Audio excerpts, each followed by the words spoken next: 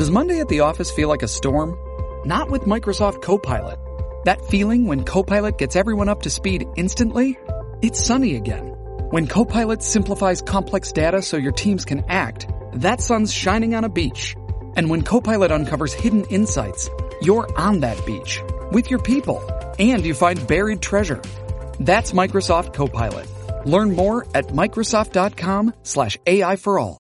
You're listening to 3 in 30 Takeaways for Moms, episode 146, How to Have Grace-Filled Political Conversations with Family and Friends. Welcome to 3 in 30, a podcast for moms who want to create more meaning in motherhood. Each 30-minute episode will feature 3 doable takeaways for you to try at home with your family this week. I'm your host, Rachel Nielsen. Thank you so much for being here.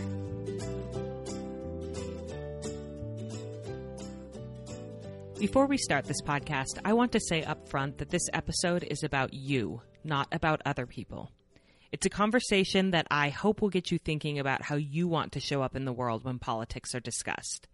This episode is not about how you want other people in your life to talk about politics, because you can't control other people and you don't know their experiences or the depth of the pain that they may carry surrounding certain candidates and topics. I recently learned the term tone policing, which means refusing to listen to somebody simply because you don't like their tone. Tone policing is often used as a way to silence and shame someone who is angry and hurting and wants to see change in the world. It's essentially saying, I won't listen to you unless you make me feel comfortable with the way that you deliver your message. I guess I want to say, please don't use this episode to tone police the people in your life who are passionate about politics.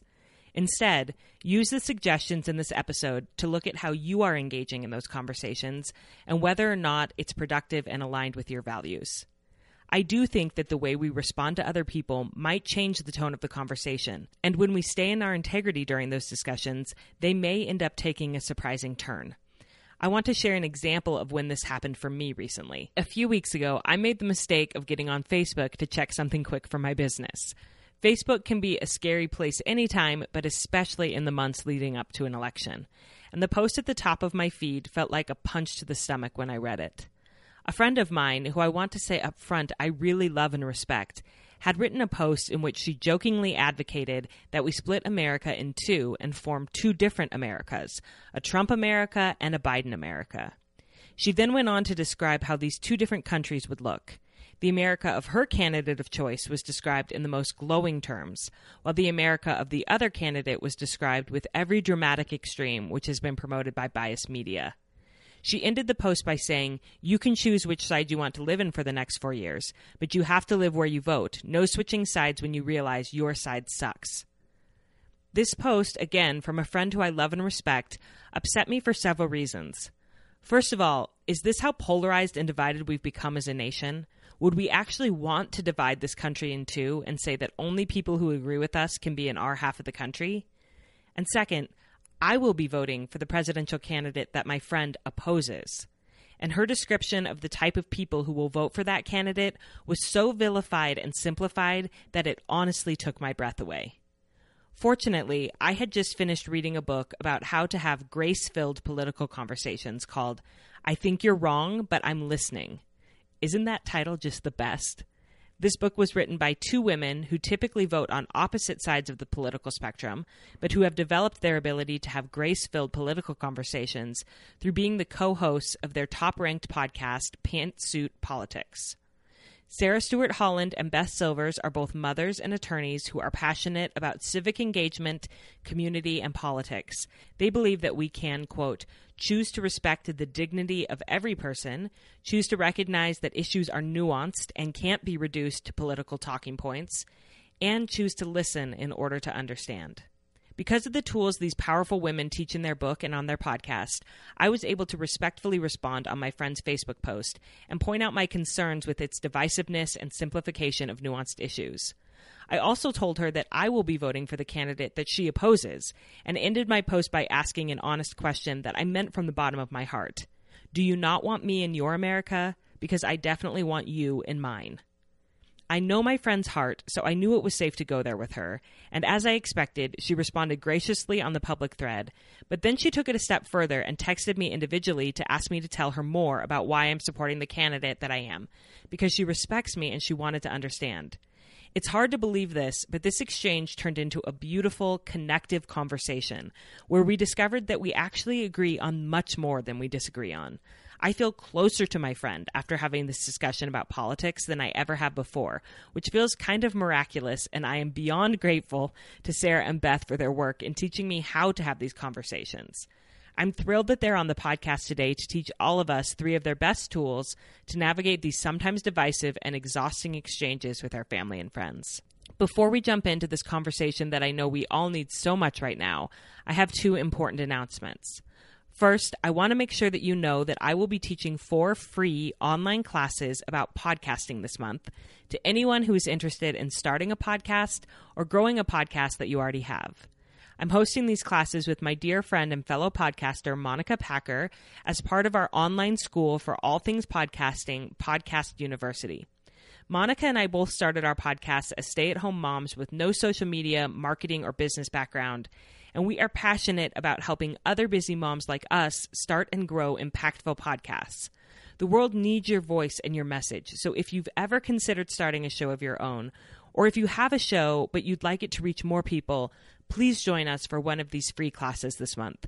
You can find all of the info by going to podcastu.co/free class, and I'll include that link in the show notes. And if you can't attend live, there'll be a replay, so go ahead and go get signed up. That's podcastu.co/free class.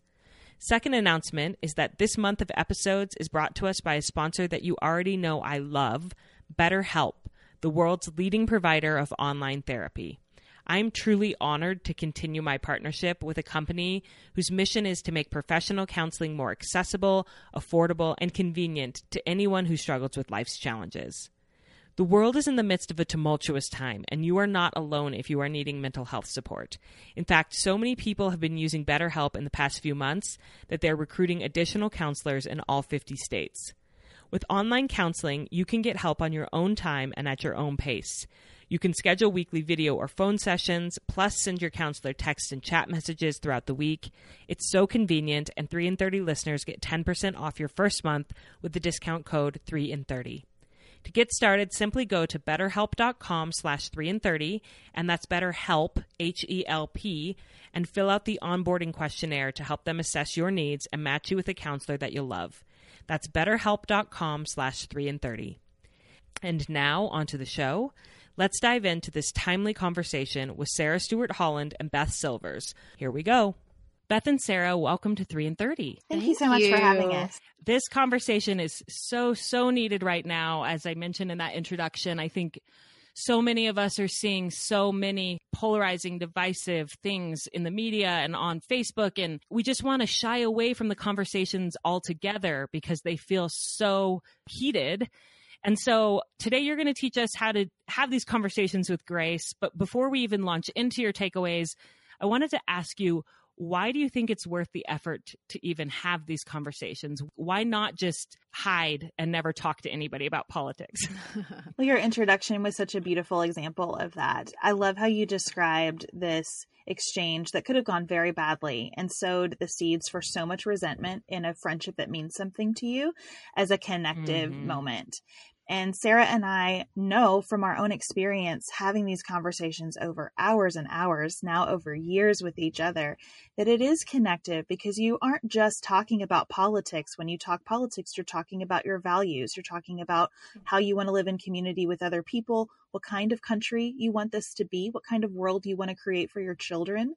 And why not have that kind of discussion? Well, and if we all want to live on Facebook, if we want to just let it continue down the path to where every conversation, our entire civic life looks like a Facebook thread, then we can keep doing what we're doing. I do not want that. I do not want that for myself, and I do not want that for my children. I do not want that for my worst enemies. So I think that we can see how this can play out and how we can continue to move away from each other, and we can continue to use technology to keep us separated instead of saying exactly what your friend did. Let's take this offline. I want to know more. Yes. And connect in real life with one another. Yes, amen. And it's hard. I feel like especially with our family and our very closest friends, because I think it's easy for me to accept when people that I don't know that well, or they're just kind of acquaintances, have different political opinions than I do. But when it comes to those people that are closest to me, because it is tied to my values, it feels so much more personal, where I'm like, how can someone that I love this much, who I know is a good person, see the world this way? And so that's where the heat comes, because you care about these people. But that's when you just got to take a deep breath and realize that just because somebody believes differently doesn't mean they're a villain. And you've really given me some great tools that I'm excited for you to introduce to the community today. Well, let's start with our first takeaway, which is amplified so much by the story that you shared at the beginning, Rachel. And that is that we all need to take our jerseys off. This doesn't mean that you don't identify with a party. It doesn't mean that parties are bad. It doesn't mean that you can't get really excited about a party and its candidates. It does mean that we have to unhook our identity from the political parties so that we're able to show up as whole human beings in these conversations. Because when we decide I am a Republican or I am a Democrat, we don't make space for us to also be moms, sisters, friends, daughters. We get so many messages from listeners that are about their dads and struggling in political conversations with their dads. And I hear in those messages, it is because when we're talking politics, dad stops being dad and dad starts being a Fox News viewer or a MSNBC addict. And it is that partisan identity that is intended, and we use the word jersey intentionally because we have started to approach partisan politics as a competitive battle only. And there is a winner and a loser every time.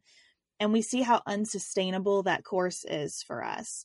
And so Sarah and I really want to encourage people to just put that aside, not eradicate it from your life, because, our home state of Kentucky, you must register with a party to vote in primaries. And I think voting in primaries is so critically important.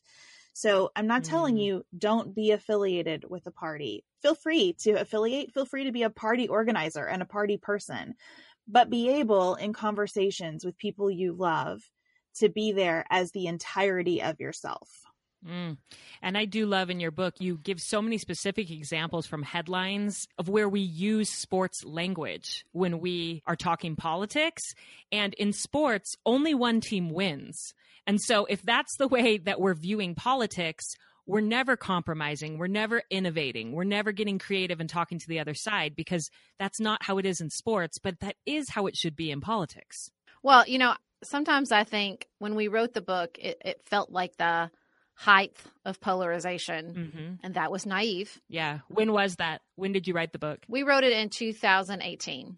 Okay. And so now I wonder if a more appropriate metaphor would be armor, because that's what it feels like. It feels like we are not on a sports field. We're in a battle arena. And everybody has on their armor. And it's not just you're a Democrat or Republican. It's that you're an enemy of the state. Yes. You are here to take out America. And to me, that particular form of language and raising the stakes so high that any form of insult, meanness, hatefulness, dehumanization, violence, let's be honest. I mean, that's what is happening right now. There is violence against American versus American in certain areas of the country right now. And that's why, because when we treat each other like soldiers in a battle and the stakes are so high that it's the future of America, then every sort of behavior is appropriate. And the difficult paradox of talking about it and saying, let's remember our humanity and let's take off our jerseys or our armor, however the case may be, is that the stakes are incredibly high. The stakes are high for people of color. The stakes are high for DACA recipients. So we don't want to imply that, nothing here is that important, so you can calm down. Because that's not the case. That's not the case. But we don't dehumanize because it protects our own humanity. We can understand what's at stake. And even when the stakes are high, refuse to put on that identity in a way, wear that armor or that jersey in a way that anyone who isn't wearing it looks like less than, other, Mhm. them Yes. to us. Yes. Yeah, it's really that the stakes are too high to be wearing a jersey. That the stakes are too high to outsource your thinking about your values and priorities, your vote, whether we're voting for the mayor or the president or any office in between, matters too much to allow a media source, a long-held label, some sense of what a good person does to dictate the outcome. We've really got to investigate these issues for ourselves and search our hearts about what we want in our country and for our neighbors and our kids. And labels are hard to discount. I mean, labels about ourselves, it's hard to just set that aside. I was a practicing lawyer for the first 6 years of my career. And when I stopped practicing, people could not believe that I wasn't going to be a lawyer anymore. Like I was just throwing away this massive part of myself because that wasn't my job title. And I think we do that to an even more extreme degree with our partisan labels. Like I was a Republican my entire life until 2019 when I changed my party registration. And I would have changed it to independent, but I made it Democrat so I could vote in primaries in Kentucky. And that was difficult. And it was way more difficult for all the people around me than it was for me, because I had gone through such a process to figure out what I want to express about myself politically. But still to this day, we get multiple emails a week asking about my partisan identification. And I just think it's tricky when we've said a thing about ourselves to say a different thing. Yes. Even your book says, you know, Sarah from the left and Beth from the right. And to accept that sometimes that has to change because of the nuance, which is something that you talk about so often in your show and in your book, that you don't have to be a strict party line. You have to also follow your conscience and your values and take in new information. I think so often with political candidates, people don't want them to ever change their minds on anything. Yep. And if they do, then they say that they're a flip-flopper or that they're wishy-washy, when really I'm like, as human beings, don't we want leaders that when they get new information, their opinions evolve? That's who I want in a leader. Well, and the field changes too, to keep using that sports metaphor. I believe in limiting the power of the federal government for a variety of reasons. We're in a pandemic right now. We need a strong federal government. It doesn't matter philosophically what I think about it. There are dimensions, and I think this is true whatever your politics are. There are dimensions of a crisis that necessitate that kind of response. And so this is a time for reexamination. We can change our labels because we've changed. We can also change our labels because the world is changing. And that should change us too, no matter where you are. It doesn't mean, oh, I've always been wrong about this.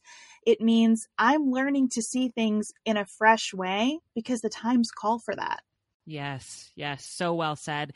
So this is a really great segue into the second takeaway, which is exit your echo chamber. When we wrote the book, I think we thought a lot about the media environment. Then it's easy to just find those voices that reinforce. Now, if you add in social media as a source of news, which it is increasingly becoming, it's like people's the front page of their paper, because local papers are closing down, and those voices in our ears that were people in our towns that we trusted telling us about the things in our communities and our states are just, they're decreasing dramatically. And so we're all on Facebook, and we're getting an algorithm that rewards drama, feeding us news links. And I'm using the word news links pretty loosely here, because sometimes they're not news links. Sometimes they're just memes or GIFs or a page.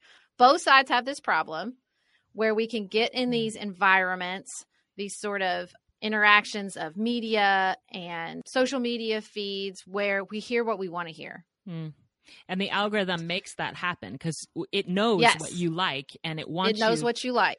Yeah. And it wants you to keep clicking because that's ad revenue. So it will continue feeding you what you like, and it will never show you something that you don't like. Exactly. This is not a good place to be in. It is a much better place to be in where you are confronting information and being in a space where you have to either explain yourself, or you can at least listen with an open heart and think through your values. Okay, why does this rile me up? Why do I only want to hear one side of this? Is it because I don't think there's truth on the other side? Or maybe this is a disinformation campaign? Valid. Let's look into that. But you can't do that if you're in your echo chamber. You have to exit. You have to have difficult moments where you can confront your own mental shortcuts and emotional reflexes, and really take in information that is going to give you a complete picture of what's going on. And so I don't think this means that you have to, if you only listen to MSNBC, you need to go watch Fox News for 24 hours. That's just going to harden you, right? That's going to push you so far in the other direction that you're going to come out angry and probably a little worse off for the wear. And the same work in the other direction. If you watch Fox News and you try to roll an MSNBC, that's not going to work either. What we really encourage people to do as far as a media diet is, look, we don't subscribe to the belief that the presence of bias makes something untrue. Okay. So we really do depend on the major media outlets, the New York Times, the Washington Post, NPR, NBC News. Now, we don't watch it, we read it. But what I think works really well is pick one that's just a little outside of what you usually listen to. Not a 180, but just a little bit. And listen to it for a sustained period of time, because it's not like there's a new news story every single day. A lot of times it's just adding layers of detail, and you'll see what they get wrong. You'll see how the narrative shifts. You'll see how they are going to pay attention to one thing, but maybe not another. And then that other thing will bubble up, and you'll start to get a feel for that news source, and you'll start to get a feel for the actual news. You'll gain details, even if you just listen to one podcast for 10 minutes a day. Well, that's an hour over a week. And so now you've consumed news and you're getting a lot more layers of information, enough to say, oh, that sounds different than what they reported yesterday. Or that's interesting that they're not emphasizing that as much as they were yesterday. And you're going to get some really good media analysis skills just by sticking with one for a while. And then shift. If you want to go back to your direction, shift a little bit. But just sometimes exiting the echo chamber doesn't mean running the opposite direction. It just means focusing, so if you can see trends over time, that will help you become a more informed media consumer. I think this is also about separating what is news from what is analysis, because so many of us are taking in a massive diet of analysis without actual news. Yes. We are watching Twitter or Facebook for stories from opinion writers. And look, Sarah and I host a political podcast where we do analysis. So I'm not saying you shouldn't have analysis in your life, but I'm saying you should do your news first. And that approach of this is my source that I go to for 5-10 minutes a day is a really good way to make sure that you're getting news. And it's also a really good way to get your news consumption out of social media. I check in on headline news twice a day. That is my pattern, because that's about the amount of time I find that media needs to get the story something close to right, to have it written well, to give us details about what's going on, to help me formulate questions about what else I want to know about the story. That's really different than latching on to a personality or a writer and saying, I just want to hear what this person has to say, and that's my news, because that's not news. That's just the person's opinion, which can add a lot of richness to your life. But you want to have that foundation first of just what is actually going on. Yes, yes. And I also love in this chapter of the book that you are really emphasizing it's not just the news that's your echo chamber, it's also the people in your life and in your community. And if you're only ever talking with people and going to church with people and surrounded by people who agree with you, then of course that's what you believe, and so you need to exit that echo chamber and talk to some people who don't agree with you. And you have some really concrete challenges that you have given your listeners for how to do that. Could you share some of those? Yeah. And I will say too, here's the thing. You're never surrounded with people that always agree with you. Good point. Even in the most, intense environment, I promise you there are people there that think this doesn't sound right to me, but are too scared to do it, especially women, because we have been taught to never, ever create conflict or to even make anybody uncomfortable. And right now, politics is uncomfortable. And so, as part of the exit, the echo chamber, we say, why don't you reach out even through a letter to somebody that you have political disagreement with, or maybe you've had political conflict with in the past? Because a letter sort of gives everyone room to breathe, gives us time to think through what we want to say, and gives them time to respond. But we also say, once you've practiced this skill a little bit, doing this in person is really valuable. And the thing is, the more we say, this is a normal thing for us to talk about, and I know it's hard, but I value everyone here, even if we don't always agree, it creates space for other people to do that too. It says this is a socially acceptable thing because it's really important to all of us, and we value each other, and so we should value each other's opinions. And we work on each other. You know, I always use the phrase I learned from Sister Wives, my old favorite reality show, where she says, we bump up against each other and we rub our rough edges off. And I think that that's what's really important. And I think some of the vitriol we're seeing right now is because we're all stuck at home and we're not rubbing up against each other and rubbing our rough edges off and remembering, I don't want to make this person feel like I don't want to live in America with them. I love this person. But, you know, we need to be with each other and have ongoing conversations, not thread exchanges, in order to remember that and to check in with that, to check in with our better angels. Yeah. And the first chapter of your book is called We Should Talk Politics. We should be having these conversations with our family and friends. And the more you do it, it's like anything in life. It takes practice. And the more you do it, the better you get at it, having graceful conversations. But those first few times are going to be scary and it may not go quite the way you wanted. And I love that you suggest maybe doing it in writing the first time for that reason. But we should be having these conversations.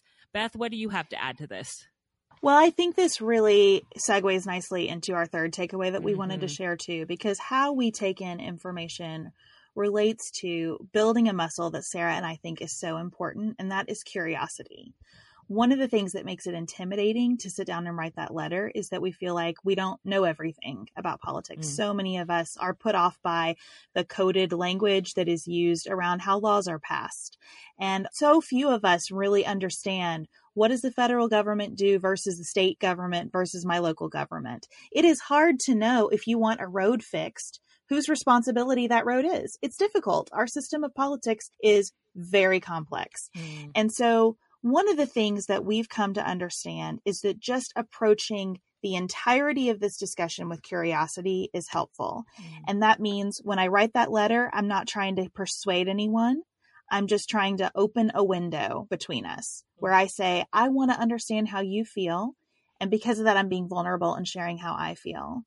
And it means when we get to a news story and we don't know much about it, we exercise some curiosity and say, what's missing here? What do I want to learn? What do I feel like I don't understand? I've heard so many people applauding the agreement that was just reached between Israel and the United Arab Emirates.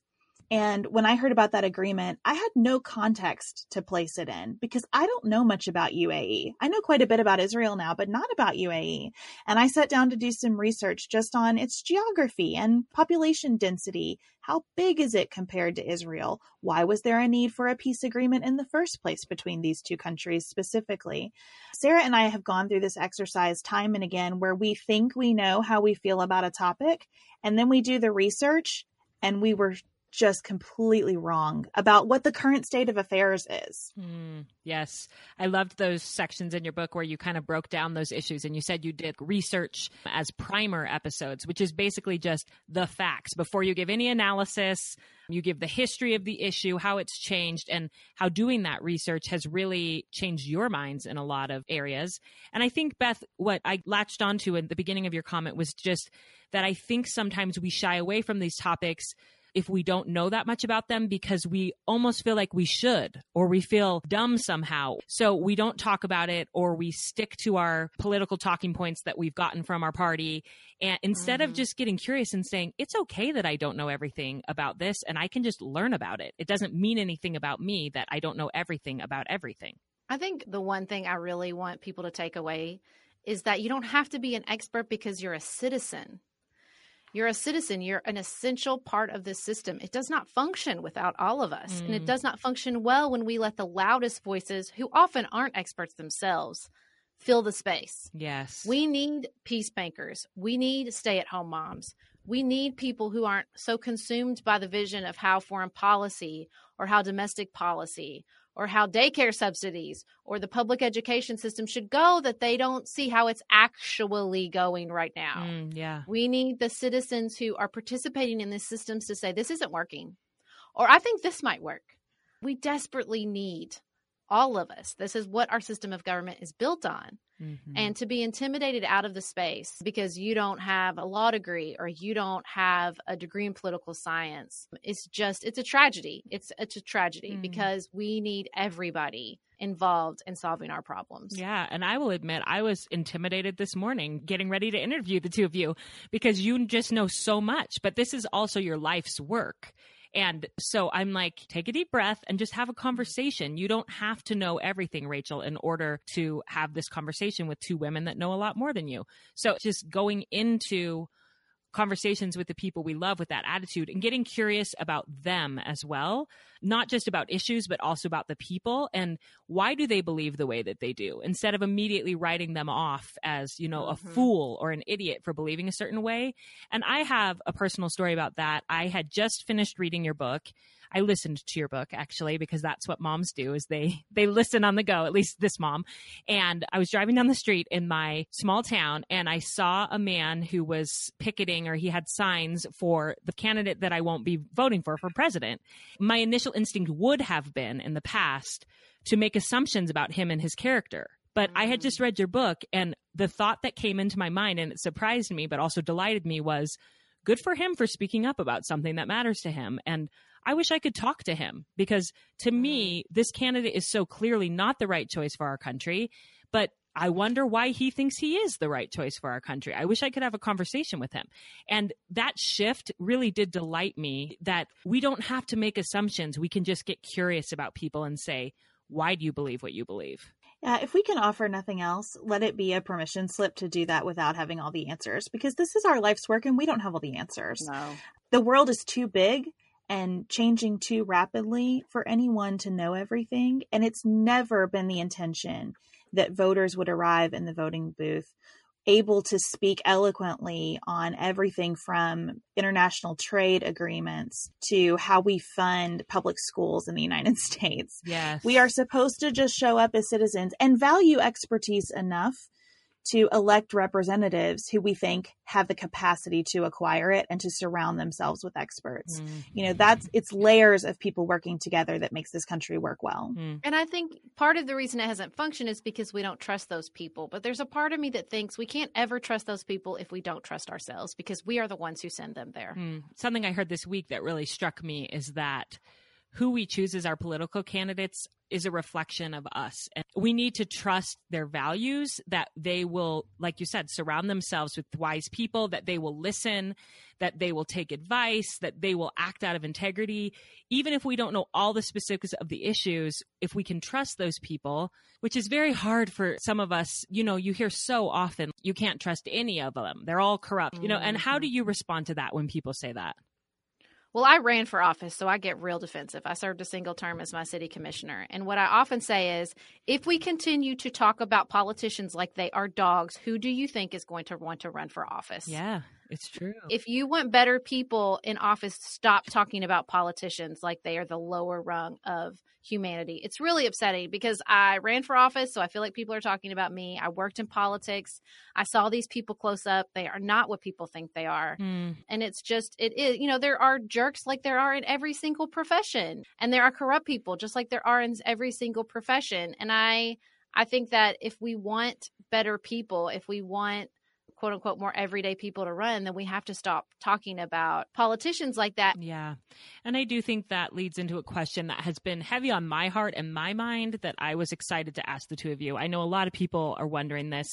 I know that your goal is to teach people how to have grace-filled political conversations. And that is very much my nature. My innate nature is to say, let's all be respectful. Let's have peaceful conversations. But I have also heard people say, particularly with this election, that sometimes is there a point where something is just wrong and you need to stop with the soft grace-filled and just say flat out that this is wrong. Do you understand what I'm asking? Like, Absolutely. where do you draw the line there, and how do you continue to have graceful conversations even in the face of that?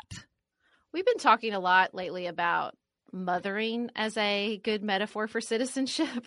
We can tap that instinct where we say, I love you and absolutely not. And sometimes those boundaries, especially, if you are a member of a oppressed minority, we are not and never will ask you to engage with someone who does not respect your fundamental humanity. That is the work of people in connection with that person in a more privileged group with more safety and resources to do that work on that person. And so if you are a victim or you feel dehumanized, we are not asking you to do that. Like, we are saying for the people who feel safe and feel protected and feel like they have privilege inside these spaces and can keep their own humanity intact, then let's work with grace on these people. And, I wish there was an easy, sort of math equation I could get people to know when we're talking about that. And I don't have one. We just have to fill it out. But I think, kind of as we go. But I think as caregivers, so many of us understand how to walk that line. Yes. Beth, what are your thoughts on that? Well, I think that mothering is a good metaphor. And in relationships where we feel like we can't mother, we can sister. We can say things like, this is not who I know you to be. I don't understand what you're saying right now. I don't know how to reconcile that with the person that I've seen stop to help somebody on the side of the road, right? There are ways to draw people back into a conversation about who we are. And I think we have to do that. And when we talk in those partisan labels, there's no room. But when we say things like, we are not fundamentally upholding the dignity of immigrants through these actions. Or when you say this about Black Lives Matter, I hear something that is fundamentally at odds with the person I know you to be. Help me understand that. And I think just not being afraid to ask people those hard questions and to push for that deeper level of conversation about all of this is the only way that we have connections with each other. And maintaining those connections are the only way we get to a better political dialogue overall. Yes. And I was having a conversation with my dad last night, who I deeply respect. And I asked him this question and he said, I've come to the point with a few different relationships and people in my life where I've wanted to really lose my grace for them and really let them have it or just write them off. And he said, I just realized that shame literally has never changed anyone's mind ever. Shaming someone for what they believe will not help them to see the point that you're trying to make. So you can take a firm stance and say, no, this is not okay, but still do it coming from a place of grace. And it is possible, especially if we take a deep breath and employ some of these strategies that you've given us throughout this episode. It's possible to do that. And I think just let's all think about this as not our individual battles to fight. We are a collective. We are a community. And what we've seen is that shame shuts things down, but social pressure can move people. And sometimes speaking up, because we are in community with one another, and speaking up and sort of creating that uncomfortable moment where at least somebody can't think everybody feels the way I do. Yes. And you can just create that a little bit of that social pressure because we are social beings and we are looking to one another and we are feeding off one another. And so the more people who can say, I don't see it that way, and I think that way is harmful and dangerous. I love you, but I think that that's dangerous. And the more we can just add our voices to the many instead of feeling like, we as individuals have all this pressure on us in each conversation, know that you are not alone. Everybody is having those tough moments with their relatives and on Facebook and with their friends.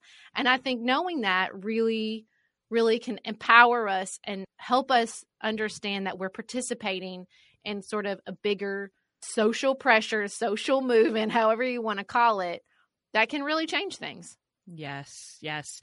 That gives me courage to speak more boldly about my beliefs as well. And I hope people listening will take that as well.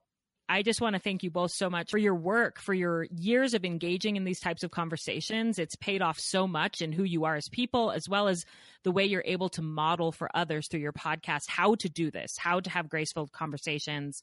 I know it's been a huge blessing in my life. Thank you not only for coming on the podcast, but for the work that you do every day. Oh, thank you so much. Thank you so much, Rachel. Thanks for having us and for everything that you're doing here. Thank you, my friends, for listening to that entire discussion. I hope it gave you so much to think about. I know we're running longer than we typically do on 3 in 30, but I felt this conversation was so important that it would be okay to do 3 in 40 this time around. In today's heated political climate, I invite all of us to consider Sarah and Beth's 3 takeaways that will help us to hold on to our integrity and our humanity as we discuss politics with family and friends. And those 3 takeaways are, first, take off your jersey. Remember that politics is not sports. We don't need to think in terms of one side wins and the other side loses.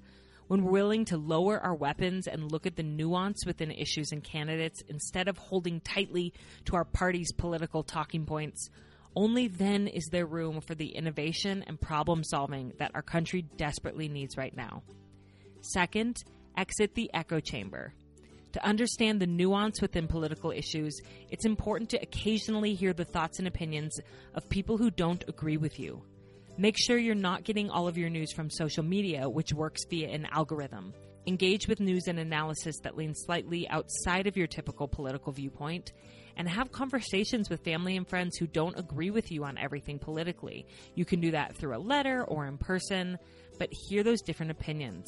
Sarah and Beth have a list of different reputable news sources that lean one political direction or the other, and I'll include that in the show notes in case you're not even sure where to start with exploring different viewpoints. I'm excited to dive into that list and learn more. And third and finally, get curious. Don't hold back from speaking up or voting just because you feel a little underinformed on some issues. Get curious and start researching and talking to people to learn more. Get curious about people who disagree with you and ask them questions and try to really hear them out. If we can take these 3 steps, I truly believe that politics could become something that refines us in our opinions, connects us to other people in a broader worldview, and builds our communities in meaningful, hopeful ways. Doesn't that sound so much better than staying angry and divided? My friends, I'm grateful for you, and I hope that we can all go and have a grace-filled political conversation this week. I'm rooting for you, and I hope you have a beautiful week with your family.